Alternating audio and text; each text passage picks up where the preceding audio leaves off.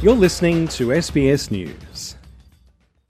A new report from the University of Melbourne reveals how the COVID-19 pandemic worsened people from migrant and refugee communities' access to justice services. The report finds barriers such as isolation and stigma were worsened by the lockdowns, making access to legal support and services an even greater challenge for refugee and migrant communities. Reports from the lockdown period found many living in Melbourne's community housing towers weren't always receiving basic supplies to the building. Instead, they received unclear messaging and increased police surveillance. The report's author is Professor of Socio-Legal Studies and Head of Social and Political Sciences at the University of Melbourne, Jennifer Ballant.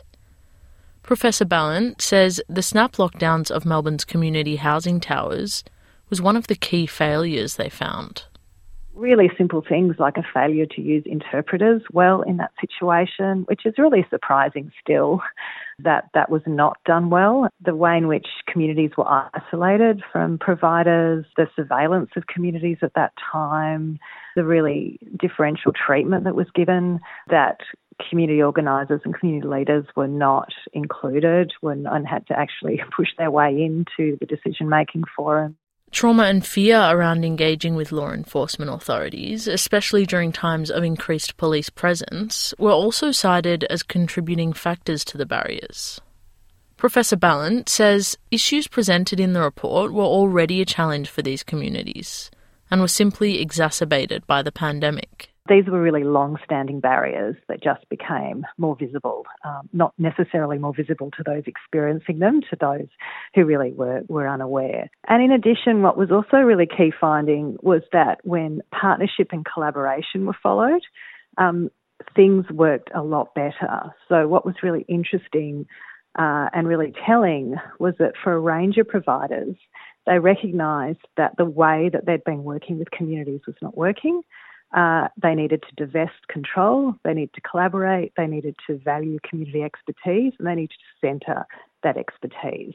The report also found conditions in detention were worsened during the pandemic lockdowns, with the notable case of the refugees and asylum seekers quarantined in Melbourne's Park Hotel detention facility. The hotel was brought to public attention after an outbreak of COVID-19 swept through the residents, many of whom had underlying health conditions, were unvaccinated, and were trapped in what some refugee advocates called a COVID incubator. Human rights lawyer and executive director of the Refugee Legal Centre, David Mann, says the messaging at the time was that everyone was in this together. He says the reality of that failed to extend to refugee and asylum seekers in the community. State and federal governments in Australia were responding accordingly with paradigm shifts in policy, and that was underpinned by this sort of principle of shared responsibility, that we're all in it together. And yet there was this stark exception which I think caused huge additional suffering to people seeking asylum, and that was just a clear-cut failure to meet the needs of people. And what resulted, and we saw this we saw this graphically, an inequitable response that excluded some of the most vulnerable people, putting not only them but our whole community at really grave risk. The report also finds people in refugee and migrant communities facing family violence were more at risk throughout the pandemic, often locked down with the perpetrators of their abuse. Worsened by the inaccessibility of legal and support services, many in family violence situations were left feeling like there were no options but to stay.